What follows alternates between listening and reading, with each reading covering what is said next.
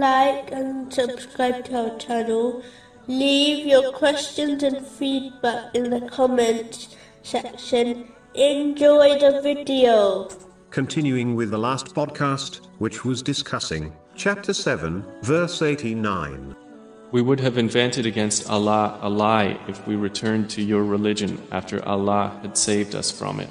A Muslim should not only avoid intentionally lying about things connected to Allah, the Exalted, but they should even strive to avoid unintentionally lying. This is caused when one fails to fulfill their duty of obtaining useful knowledge, which has been advised in a narration found in Sunan Ibn Majah, number 224. This leads to ignorance, which can lead one to making untruthful statements about Allah, the Exalted. Unfortunately, some ignorant people, when questioned about things they are unaware of, instead of admitting the truth, they give a reply which has little or no foundation in the truth. This can become a serious issue, especially in matters connected to Islam.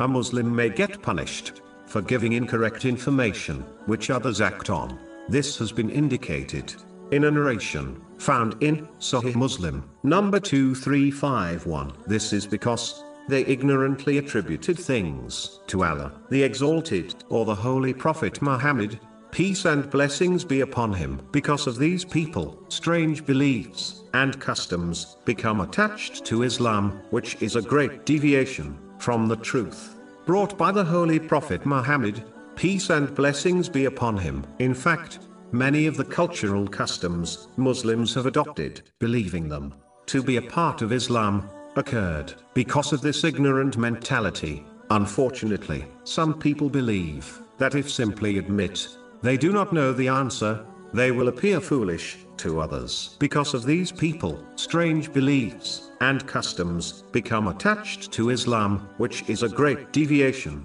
from Islam. This mentality in itself is extremely foolish, as the righteous predecessors would stress the importance of admitting one's ignorance, so that others do not become misguided. In fact, the righteous predecessors would only count the person who behaved in this manner as an intelligent person, and counted the one who answered every question posed to them a fool.